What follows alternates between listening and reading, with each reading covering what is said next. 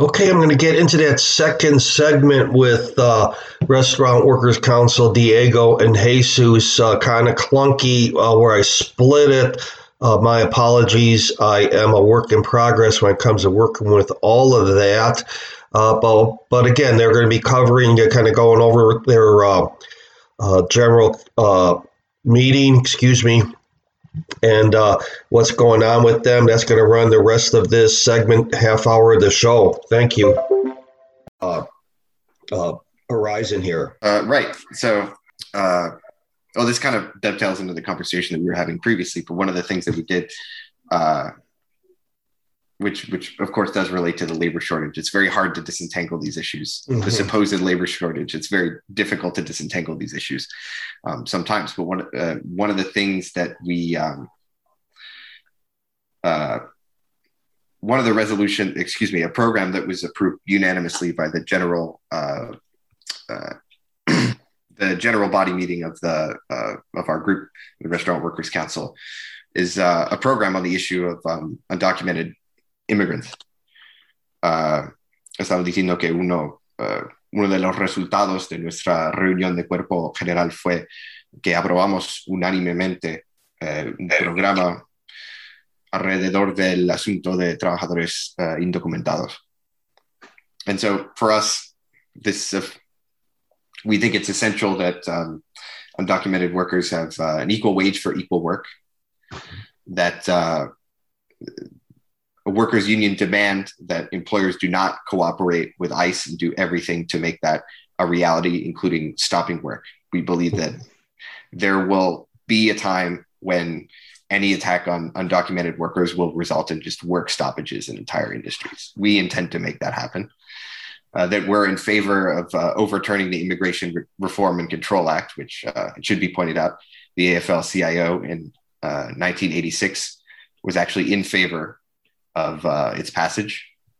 This law makes it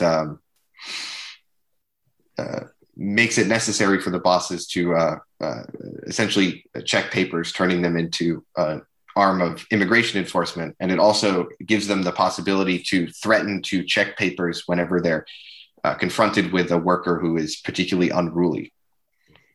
We're in favor of the overturn of the Hoffman decision, which is a Supreme Court decision that made workers who had been illegally fired or illegally retaliated against not eligible to receive remedies like being rehired or receiving back pay. We think that all workers should have health insurance and paid leave, particularly in pandemic times. This has become particularly clear. And like we hinted at before, we think undocumented workers should be eligible for unemployment insurance. Go ahead. All those things you point out, and again, the pandemic, my analogy for the pandemic is that we were sitting on a foundation of sand, and the pandemic was the wave that came in and washed it out. I mean, we all knew the weakness of the system, and be it the lack of, you brought up the lack of health insurance, health care. I would rather move towards a health care system than health insurance myself. I think ultimately that's what we'll need. But I take one, over nothing.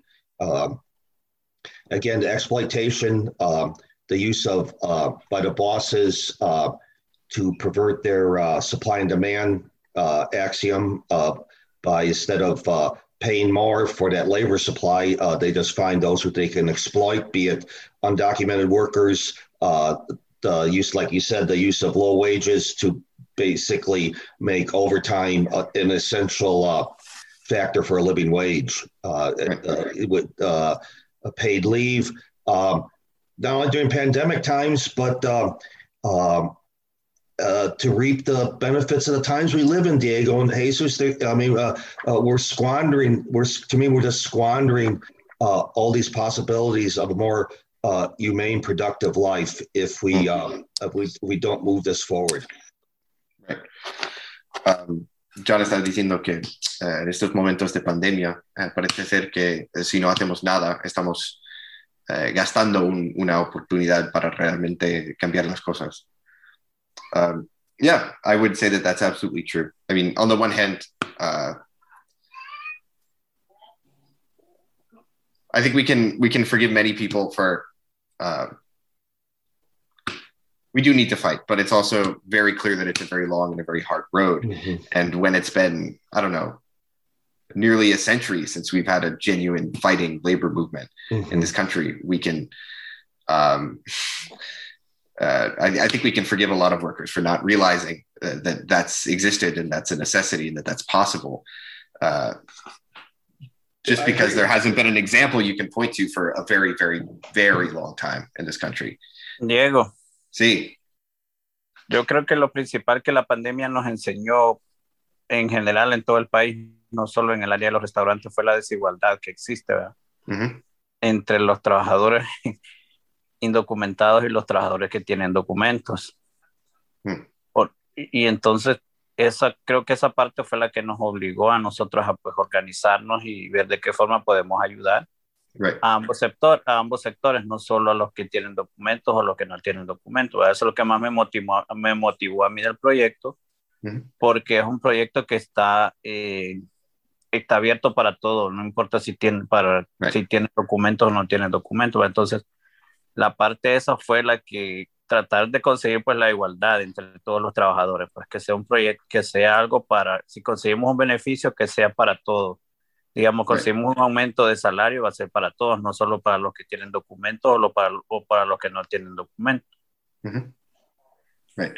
Jesus was saying that another thing that was brought out by this pandemic is the lack of equal right for undocumented workers. He says that our eagerness to fight for it is something that drew him to the organization. To transform these conditions and fighting together, I think is absolutely crucial. That if we win a wage increase, it's for everyone.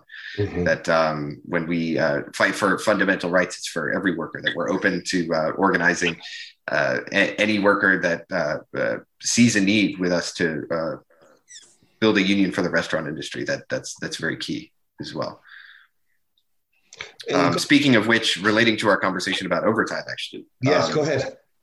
We had talked about how a low hourly wage can essentially compel someone to work more than 40 hours a week, and just essentially erodes this very important historical gain of the labor movement. We find that at least undocumented workers in New York, and even documented ones in New York, sometimes we don't get paid overtime. Nobody gets paid overtime. You even see an arrangement sometimes where workers get paid by the day. So it's like a 19th century labor arrangement where a worker will get a flat fee for the day, and the boss has no interest in sending them home at any time for any reason. I mean, this is another thing that I think is contributing to the labor shortage. Estaba diciendo que hablando sobre nuestra discusión de la escasez de mano de obra y también de la situación de los trabajadores indocumentados, vemos que muchos trabajadores, especialmente los indocumentados, no reciben pago por tiempo extraordinario. Así que hasta hay situaciones en que un trabajador gana un sueldo pagado por día. Es decir, que su jefe no tiene ningún interés en mandarle a casa por cualquier razón. Pasa también. Go ahead, Jesus. Perdón. Pasa también, Diego, que muchas veces con eso del pago extraordinario, que cuando a veces uno quiere hacer tiempo extra, la empresa no lo deja hacer. El jefe le dice, no. Por ejemplo, en mi trabajo, en mi caso, te dan 40 horas. Si tú te pasas un poquito más, tienes problemas. Entonces, cuando el jefe te necesita, ahí sí puedes meter el tiempo extra que tú quieres. Como que juegan con tu necesidad. Right. Another thing is he was saying that sometimes when you want overtime, they won't give it to you. And sometimes, like Jesus is saying that this happens where he works, but this has happened to me too, where if you get like 10 minutes overtime, half an hour overtime, you're in trouble. Oh, yeah. Pero luego lo que pasa es que porque no ganas bastante en muchos casos, solo trabajando 40 horas, es que tienes que conseguir un segundo trabajo. Y en ese caso estás efectivamente trabajando una semana laboral de más de 40 horas. Estás trabajando objetivamente tiempo extraordinario, pero no se paga así. Exactly. What happens in that case is you have to get a second job if you can't make overtime. Right. At that point, the 40-hour work week is so far out the window, anyone can hardly remember it. You are objectively working overtime. You're working more than 40 hours a week. Right. But you're not seeing any of that money. I think this is something that's contributing, this intensity of work, this lengthening of the working day is something that's contributing to this like so-called labor shortage. There are a lot of factors as well. That we've been looking into, that we've been talking about. For example, I saw one restaurateur in an article talking about how a lot of the people that he had used to employ had actually left the city, or had just left the city to go work elsewhere. Another thing that you can look at is how 2 million people, almost all women, have just left the labor force. Of course, not actually left the labor force. This is just a designation that the U.S. government uses. I don't think it's necessarily correct. We have 2 million people that have supposedly left the labor force. Almost all of them are women. Almost all of job loss, many job losses during the pandemic have been fallen especially hard on women. And many of the job gains made since the beginning of the pandemic have gone more heavily towards men. This is had the effect of driving working women back into the home, often to have to care for loved ones, for family. We see that it's very possible that many of these workers just can't return to work because they have to take care of family, whatever. Otro efecto que vemos es que hay millones de personas que han efectivamente salido del mercado laboral. La mayoría han sido mujeres. Y la mayoría de trabajos recuperados desde el principio de la pandemia han sido trabajadores trabajos que están ocupados actualmente por hombres. Y eso vemos que hay mucha gente que seguramente no puede volver al trabajo porque siguen teniendo que cuidar por familiares. That's another aspect that I don't think is adequately mentioned. Another thing is that some businesses are just losing in competition with other ones for the same labor force. That's another thing we're seeing. Like you see wages in transportation and similar industries have just gone up considerably. Whereas work in restaurants has just remained the same in a lot of cases in terms of wages. And so many workers have just gone and found jobs in other sectors, or they found other jobs that pay better. This is just, in this case, the complaint almost seems to be from the perspective of a small capitalist who perhaps isn't that good at running a business, complaining that they're losing in competition to just slightly larger capital. There's no need for, I don't think there's any need to, why drive down wages? Well, it's interesting because it's almost like serfdom. I mean, it's like, how dare they leave, right? Were they indentured? Right. I mean, again, so many of these problems. I mean, the cup was poured. The cup was poured, Diego and Jesus. And you had food service jobs where workers, frontline workers for these corporations were signing non-competitive clauses. Like you couldn't go from Taco Bell to McDonald's. But the pandemic kind of pulled the rug under that. And it's going to be some interesting times because right now in the field I'm working at. In the education field, I'm transitioning out of laborers at my age, and the food service around here is encroaching on what they're paying for some of the positions in these school districts, and you're seeing it with positions not filled day in, day out. Right. A 50 staff school might have 4 or 5 open positions every day of the week. Right.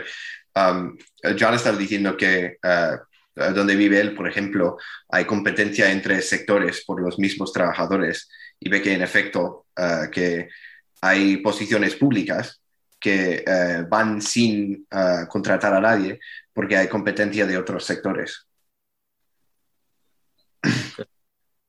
And I just want to make one other observation. And you talked about it's been, I don't blame workers at all, but you're right. I mean, 100 years, it's been a century since we had a militant, labor movement in the United States. And to me, it was at a time when we had a greater social cohesion in a way. We had more expressions of solidarity. We lost that.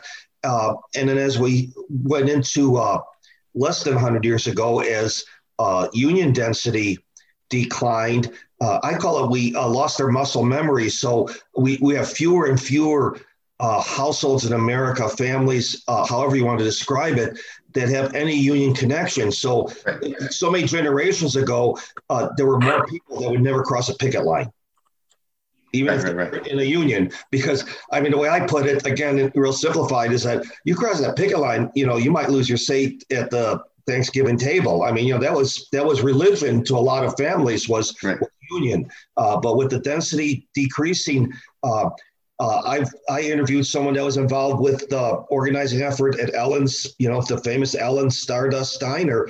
And they had a hard time getting those people to go somewhere else to eat. And they just and the response was, well, if you don't like this job, why don't you find another job? It's again, that lack of muscle memory that, you're not learning that you don't cross a picket line. Right. I mean, the funny thing is now that everyone has gone and found another job. Yeah, right. All those same people, well, not everyone, but many people have actually gone and found another job. Right. They don't like that at all. John estaba hablando sobre cómo ha sido casi 100 años en este país desde que tenemos un movimiento laboral que realmente sea combativo. Tenemos décadas en que la tasa de sindicalización ha estado bajándose. Hay mucha gente que no tiene un conocimiento básico sobre las tareas de un sindicato. Hace muchos años había gente que se sabía, como si fuera religión, que uno no cruza una línea de piquete. Esto es un conocimiento que no tiene la gente ahora. Sí, yo pienso que eso falta mucha educación de la gente. La gente cree que una unión solo es para beneficios y para que voy a conseguir esto, que me van a pagar tanto, pero también es una unión, es para una lucha. Si se consigue un beneficio, no es gratis que se ha conseguido. Muchos beneficios de los que se han conseguido a nivel mundial han costado sangre, personas muertas en los países. Se ve como la gente, las protestas y todo eso. Por ejemplo, ahora mismo en Colombia, todo lo que se está viendo, eso no es gratis. Si ellos consiguen algo, va a ser por todo el esfuerzo que han hecho. Entonces, como que falta mucha educación. También mucha gente cuando escucha unión o sindicato, como que le da miedo. Más los latinos indocumentados. Se preocupan más por su trabajo y no les importa las condiciones. A mí me pagan 15, me dan 10 horas de trabajo, está bien, estoy feliz. No me importa conseguir nada más de lo que ya tengo. He said that there are two aspects. On the one hand, people need a lot of education, true, about unions. He says that a lot of people think of it as something where you just join and you get a certain amount of benefits. You might get a little more money. You might get a little more health insurance. But he said that one thing that people don't forget, that people do forget and shouldn't rather, is that a union is really a fighting body. It's the basic organization of workers, that everything that has been won by them has been won by shedding blood. Nothing has ever come without sacrifice. On a global level, everything that workers have has been fought for and won. He says that you see this all in Colombia right now at the moment. Yes. That everything that the people have, and workers in particular have, is won through struggle. Another thing is that certain people they hear the word union and they're afraid for their jobs. Yes. This does reflect, on the one hand, an objective reality of the relative weakness of undocumented workers, especially unorganized in this country, but that people are afraid to fight for more than what they have currently. sometimes. They think that I'm lucky to have this job. I get, in his words, like 15 an hour, 10 hours a day. I'm happy for this. I don't need anything else. I mean, Jesus is pointing to something really interesting that I think we write about before. We've written about before, is that we know that the working class in the United States is international.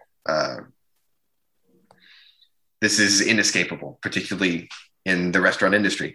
One of the particularities of our sector is that whereas a militant labor movement for some of us in the United States might be a distant memory, something that exists in the pages of history books for many of us, we get to learn from the experience of workers that come from countries where the labor movement is very strong, right? Where it fights very hard, where, you know, that is not a historical memory. And so we have the combination, and in our sector particularly, we have the combination of the history of the US labor movement with the living experience of people that have actually directly experienced what it means to belong to a genuinely fighting union.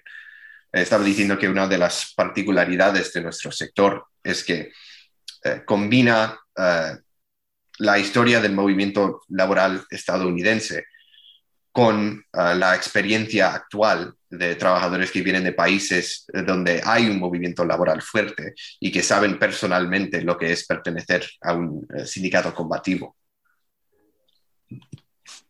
You made a good points again, Diego.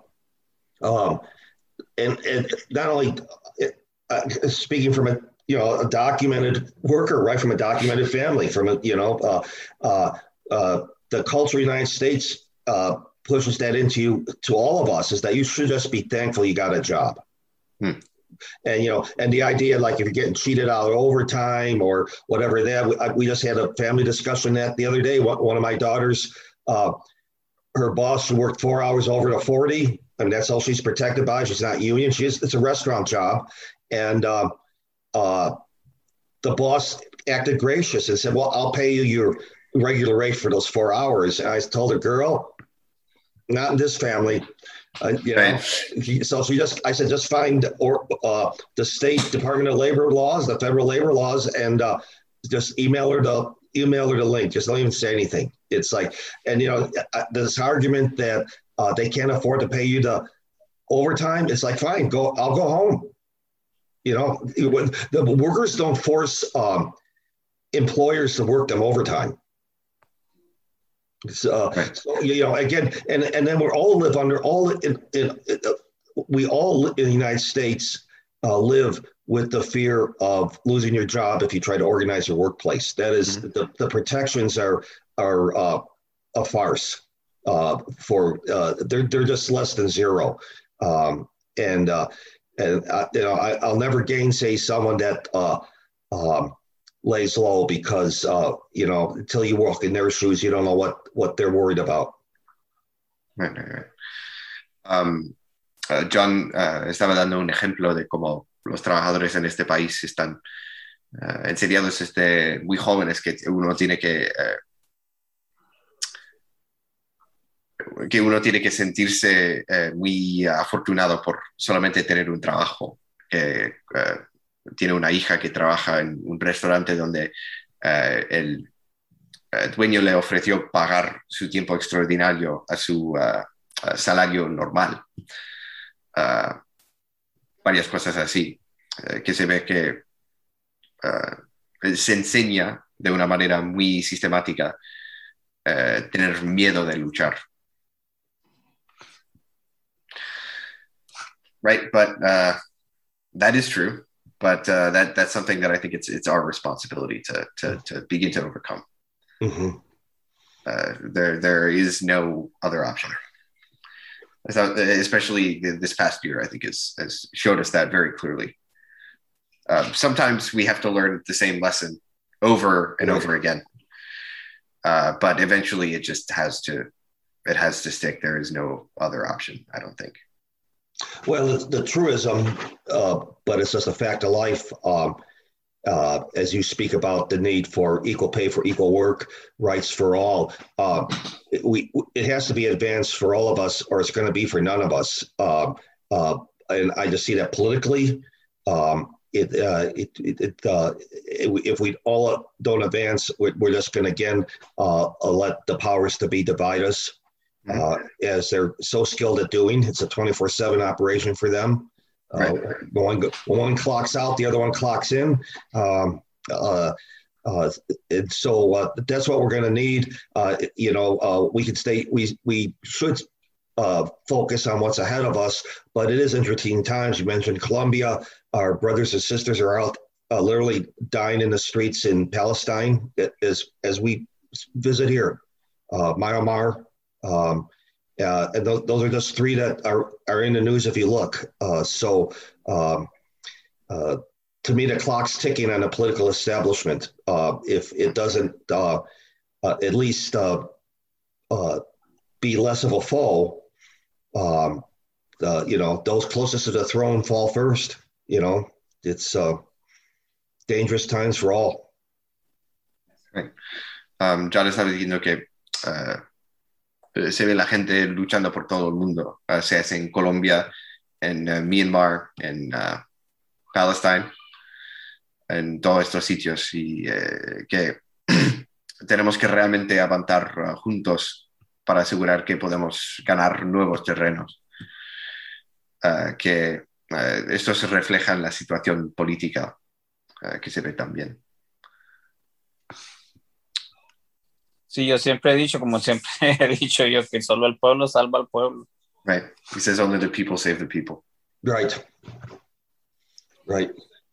So, we're running along here, Diego, Jesus. So, to recap or get to get your flyering, you're doing some direct action. You've organized the membership across the board. It sounds like everyone that stepped up is partaking, which is the whole goal of a democratic horizontal union. You have your provisional leadership with the need for leadership, but with the principle of it's provisional until you further along the democratic process. I don't want to imply that it wasn't democratic, but as you form up, it's understood that this will be recommitted. Right. Our understanding is that we will act as we have now with a provisional constitution and provisional leading body and working committees that serve at the pleasure of the organization. But we're going to, when we reach 100 members, is when we'll schedule a conference, which will, we need to have a certain quorum for a conference. Mm-hmm. So when we reach that number of members, it will ratify the Constitution, so it will no longer be provisional. It will elect committees that, again, will no longer be provisional, although I would assume that committees will continue to function in much the same way. And it will elect not a provisional leading committee, but will elect people to define roles like president, vice president, secretary, treasurer, etc. Estamos diciendo que en nuestro futuro, cuando llegamos a 100 miembros, vamos a programar nuestra primera conferencia. Tenemos que tener un coro para celebrar esa conferencia que va a aprobar la Constitución, es decir, que va a parar de ser provisional, que vamos a elegir oficiales a las posiciones que están enumeradas en la Constitución, es decir, presidente, vicepresidente, secretario, tesorero, y además elegirán de nuevo los comités que seguramente seguirán funcionando de una manera que se parece a cómo están conduciéndose ahora. And so the task for us really is to grow at the time being. Para nosotros la tarea es crecer como organización. We need a wide general body that'll be able to bring together the force of hundreds, if not with like thousands of restaurant workers. We see that as essential, particularly because we don't have particularly large workplaces. Esto también es necesario porque no tenemos sitios de trabajo que son particularmente grandes.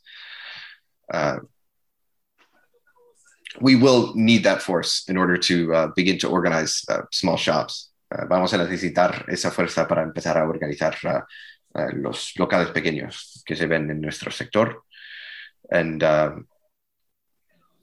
that was in the resolution that we passed not too long ago. Eso estaba en la resolución que aprobamos hace unas semanas.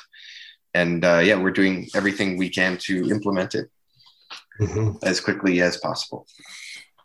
Excellent. Well, once again, it's an honor to be with Diego and Jesus.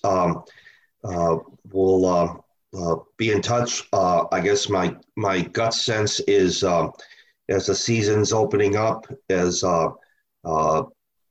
changes are in the wind. There was the CDC just came out with the change on face masks. We'll see about that. My whole family's been vaccinated.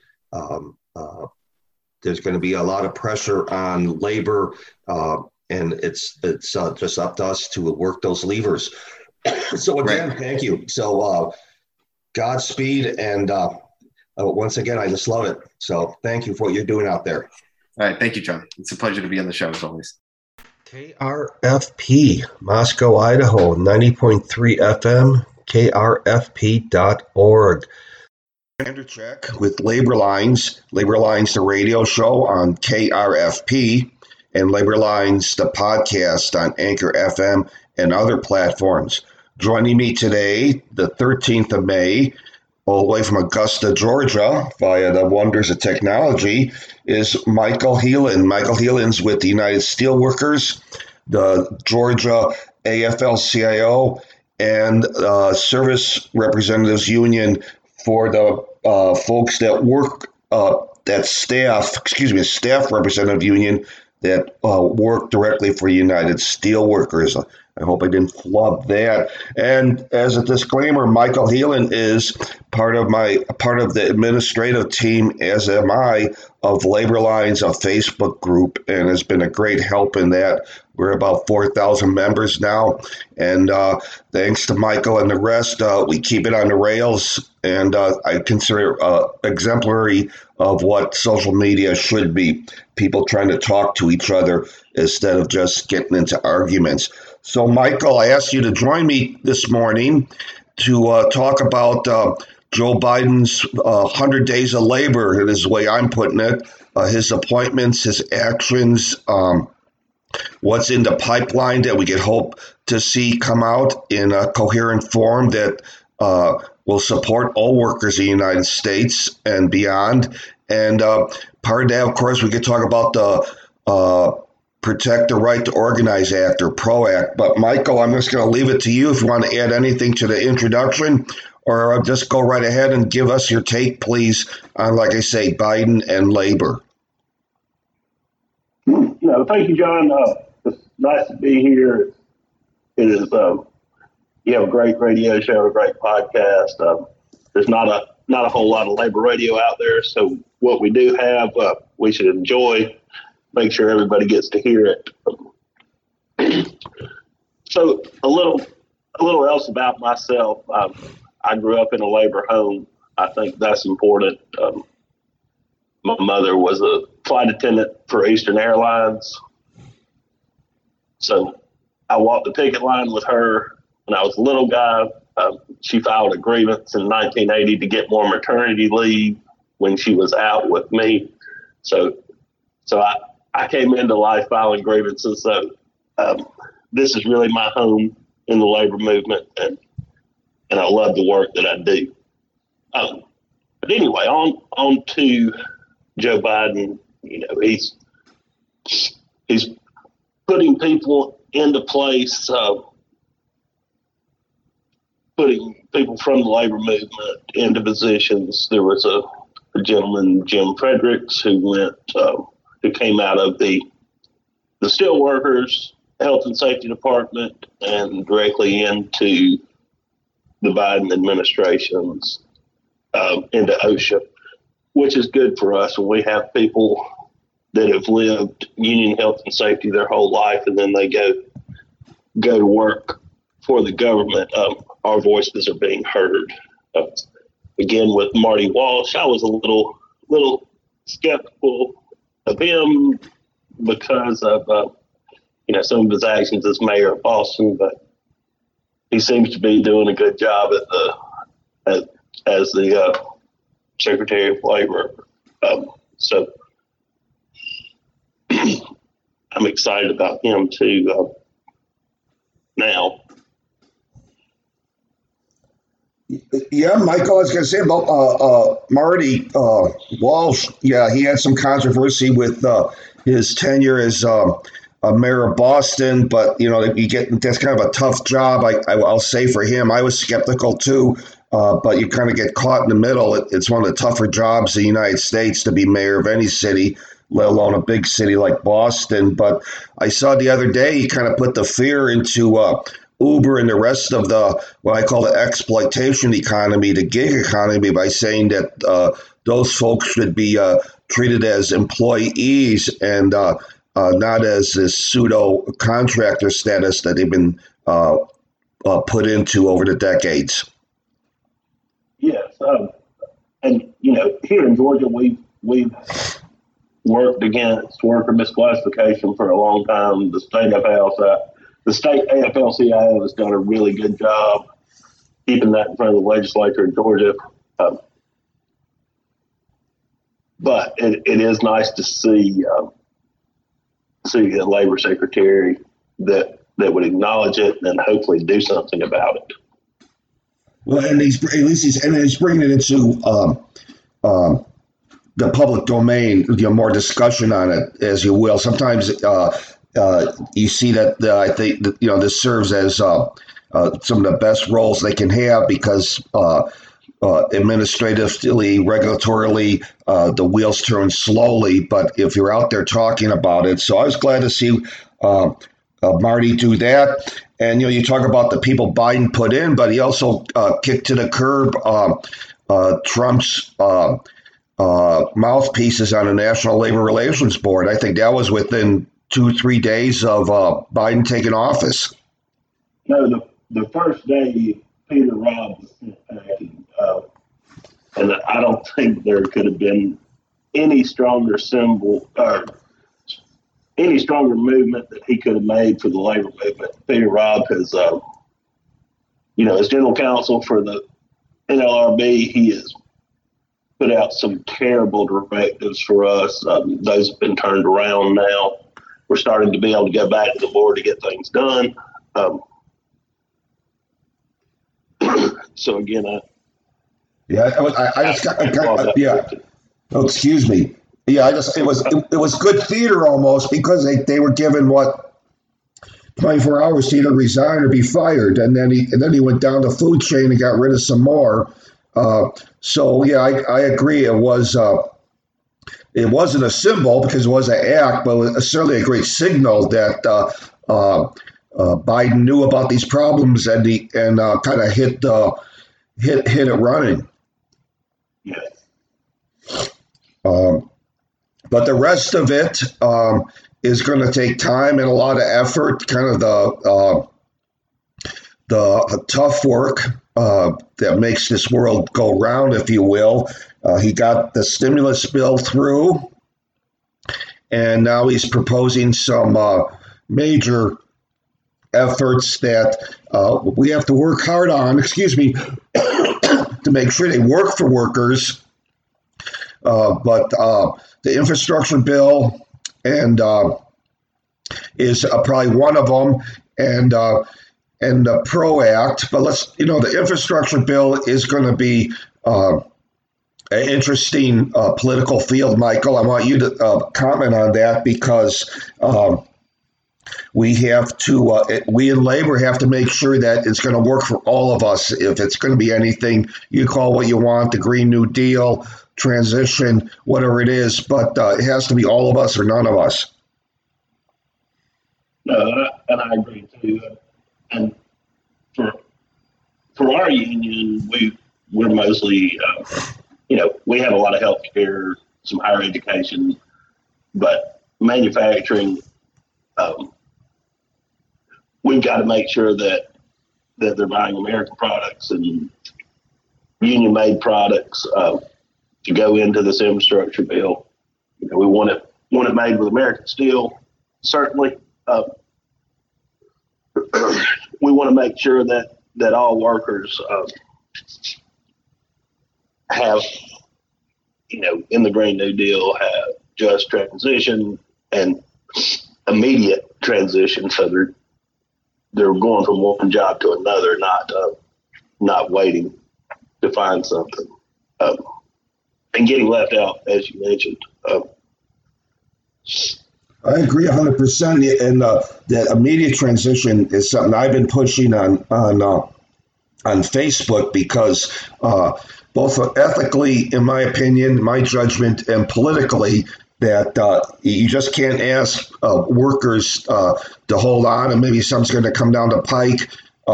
It's just going to blow up in our face. Those who realize that we need both, that we have to respond to the changing world.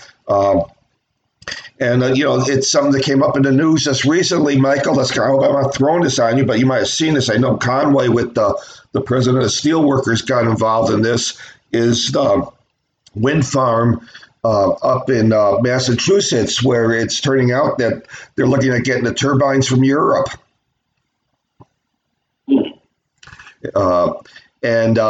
Some of this can be laid on the fact that we really, our national industrial policy, it was for the last generation or more, under Democratic and Republican presidents, has been no policy. So we have a lot of catching up to do, where we've abandoned so much of industrial base, is what I would say. What's your take?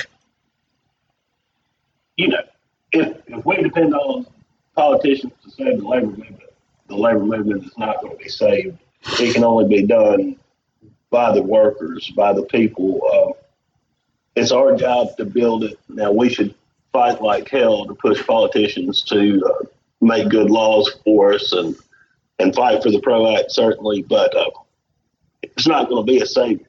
The savior is going to come from people like yourself and the people that listen to this podcast, and working people all over, coming together and standing up and demanding a more fair economy for us.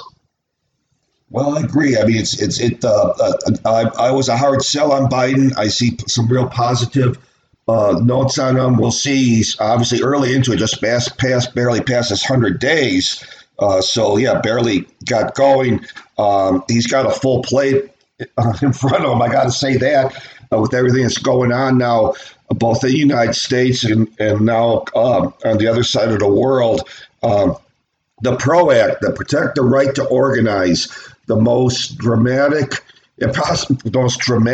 effort to change labor laws since, I'm going to say, 1947, when Taft-Hartley was enacted, and that was put in to undermine the labor movement. Everything in the PRO Act, in my judgment, will offer the labor movement a chance to advance. Again, going back to your point, they're not going to save us. We're going to have to pick it up and move it along, but it certainly will change the battlefield, if you will. So give us your take on the PRO Act. But I'll say one thing before I do that. Congratulations to Georgia and folks like you for getting in 2 Democratic senators from the South that co-sponsored the PRO Act pretty much the moment they took their oath of office. And just to speak on that for a moment, to Raphael Warnock and John Ossoff are not just Democrats; they are true progressives, and they campaign on a progressive message here in Georgia that usually has not been the way that Democrats campaign in the South. But they came out and said who they were. People bought their message, and they've gone to Washington, and they're still acting as progressives even after elected. So I'm encouraged by that, and I hope other politicians in the South can see their model and carry on the same way. You don't have to be Republican-like to win here. Michael, for a while there, I was chair of the Democratic Party in the county I lived in Idaho, and that was my argument. And we tried to get a member of your union, United Steelworkers, the miners up in Lucky Friday Mine, One of them threw their hat in to run for a state rep, and he asked me. I said, I'm not the politician or the political consultant, but it seems to me people want authenticity. They'll respect you more, in my opinion, if you say what you stand for and not try to say what you think they want to hear. And I think your people down there, Warnock and his compatriot there, prove that, if you ask me. And another thing we did too, we flipped the last time the PRO Act was in Congress. Lucy McBath voted against the PRO Act. This time she has sponsored the PRO Act. So completely so flipped. That's encouraging too. Yeah. Okay, let's once again. I'm John Anderchuk. I'm speaking with what I consider a friend, brother, Michael Healan, calling me from Augusta, Georgia. Michael is, among other things, a member of United Steelworkers, Georgia AFL-CIO, born and bred union. And we're looked at Joe Biden, his start towards supporting labor, and now with the PRO Act, which again would be give labor a better battlefield to kind of pick ourselves up off the dust. Right now, it's got through the House again, but it is sitting somewhere in the Senate, the best I can say. Yeah, and I think the infrastructure bill right now has more focus with the Senate. I don't know I don't think we can get to 60 votes on the PRO Act unless we really hit some of these Republican senators. We've got to make calls, got to get out there. The PRO Act does some really amazing things. It gets rid of right to work for less. So we're no longer having to, our members are no longer having to pay for these hitchhikers that don't pay dues and still reap the benefits, and we still have to represent. Yeah, it's just amazing. I mean, if you look at what the PRO Act covers, it's pretty amazing, isn't it, Michael? One facet to me that's noteworthy is it will force employers to sit down to the table because, as you would know better than I, you could do the best organizing effort. The workers vote what they want. They want to be represented by a union, by a local, and they get certified that's who their representatives are, and the employer just stonewalls them for years, and to the point where there's no contract, and too often they demoralize the workers, and they look through all the blood, sweat, and tears, the risks they took to organize, and they throw up their hands and say, why was it worth it? This PRO Act would force them to either bargain in good faith, or if I understand it correctly, and correct me if I'm wrong, go to arbitration. Yeah, and then you have a contract within the first year. There you go. Whether it's by agreement or by decision of an arbitrator, you're exactly right. Right, and it gives actual protection to retribution against workers who are brave enough to speak out, to try to organize a workplace. Right now, the laws protecting them are a farce, in my opinion. It doesn't cost the employer a penny, in effect, to throw someone out for their basic human right, in my opinion, to have an organized workplace. Yeah, and these companies don't care. I mean, they're paying these anti-union law firms, they're paying them thousands of dollars a day. So, they have a small penalty when they break the law and fire somebody.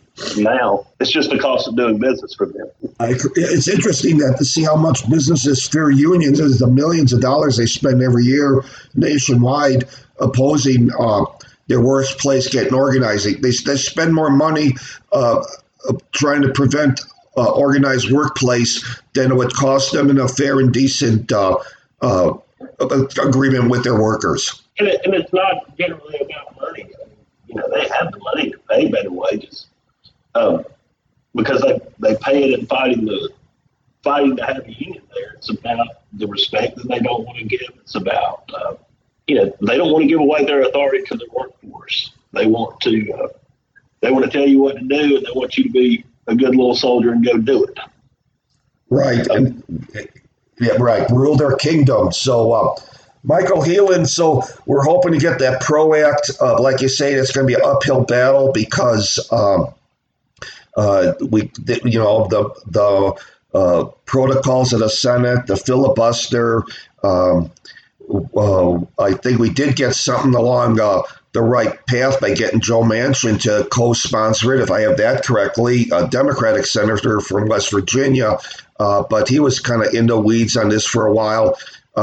But so much of it's going to be what goes behind the scenes and to make sure it doesn't get weakened if we do get it moved along at all. Yeah, I mean, look, if we could get rid of Christian Sinema and Joe Manchin, we would have the PRO Act because we'd get rid of the filibuster. Right. Yes. So, Michael Healan, you give me your time this morning. I appreciate it. But once again, you've proven down in Georgia that if you get out there, move the world wagon up the hill, as I put it, things can happen. We don't always, no win-loss column is perfect. But people like you have proven that labor never gets defeated in the end. So I'll let you go this morning, but any last words here? No, just thank you for what you do to all the listeners out there. Keep fighting, and the workers will always win. We have to keep fighting. The fate of the workers is in the workers' hands, brother. Michael Healan, God bless you. And I think I threatened you once. I got family in Savannah, so one of these days I'm going to show up at your door and we'll go out for a beer. You're always welcome. Okay, brother. Take care. God bless.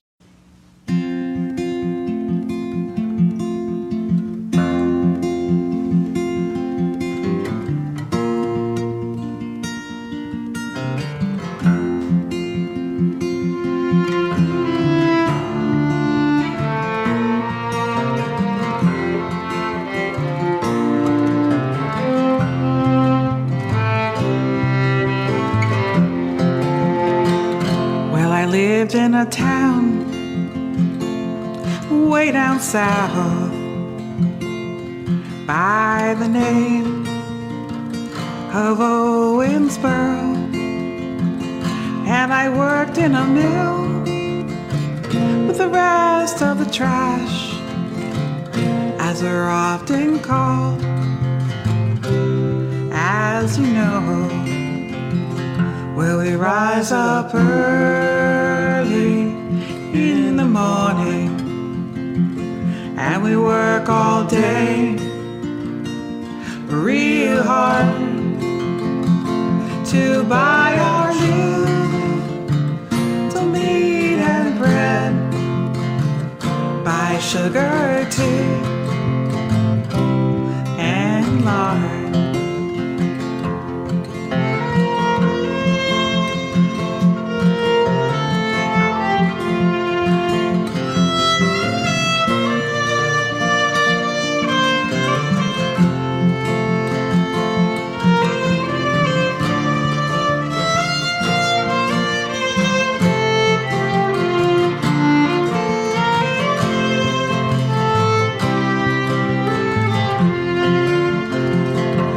Children, they grow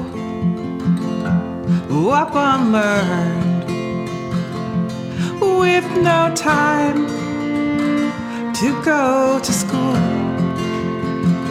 Almost before they learn to walk, they learn to spin and spoon. And the folks in town, they dress so fine when they spend their money free. They would hardly look at a factory hand who dresses like you or me.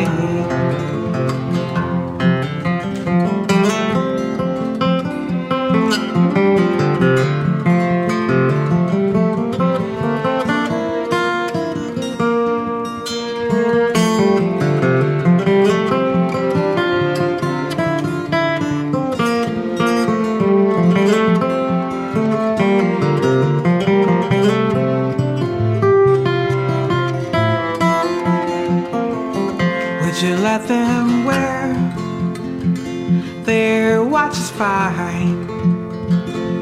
Let them wear their gems and pearly strings.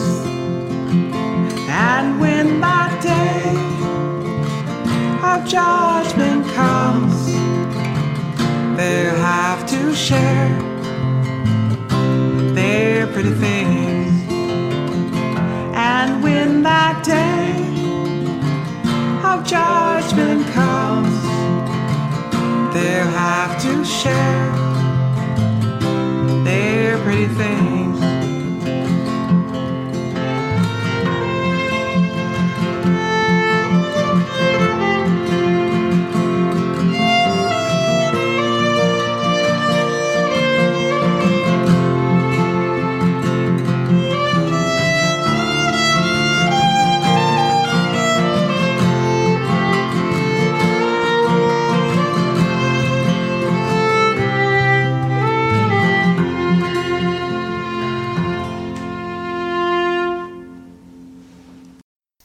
Reckless Mind, covering Owensboro. This has been Laborlines. I hope this will be playing on May 25th. I'm putting together on May 16th. I'm John Anderchek.